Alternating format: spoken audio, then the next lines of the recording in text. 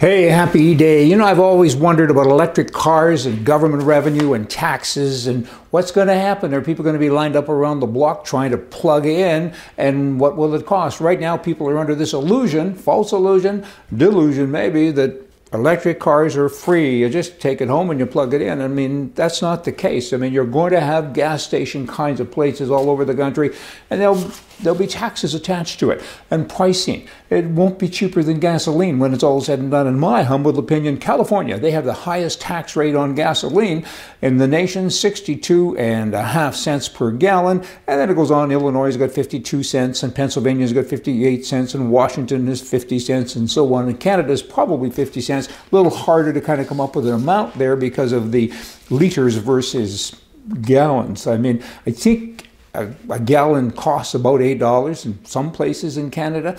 I think in most places in the U.S. it's like $3.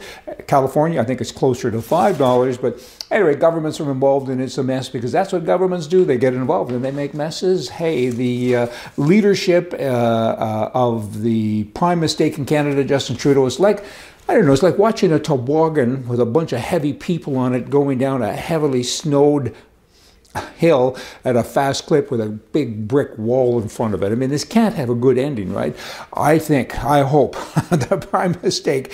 I mean, for instance, this is something that he did recently. It's kind of amazing. And people that don't like to hear COVID stories, when I say people, I'm referring to the Yahoos and the social media giants, right? And the Googles, etc. And government people, they don't like to hear things that are factual. Here's a fact for you, though. I mean, in Canada, the prime mistake says that 90%, I don't know that he's correct, but he says 90% of all Canadians are vaccinated.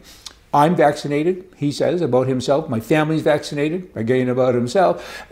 And I insist on keeping the mandate. Oh, but by the way, I have COVID. Think about that. Process that information. He's triple vaxxed. He has COVID. Everybody is vaccinated, and he's keeping the mandate.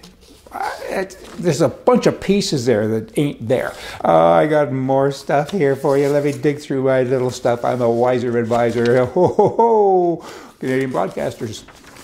Trudeau's doing this as well. He's saying, you guys are being hurt. We own you, if not directly, certainly indirectly, because we give you money all of the time, money from the taxpayers, so you can continue doing a job that nobody cares about. So, in addition, though, poor us, poor media, you got people like Facebook and Google. They're getting advertising money now in this free enterprise world. Isn't this sad? And you're not getting it, and they're using some of your material and so on. So we're going to pass a law. We're going to have a model, just like Australia has a model, and that model will ensure that Canadian publishers and journalists receive fair compensation.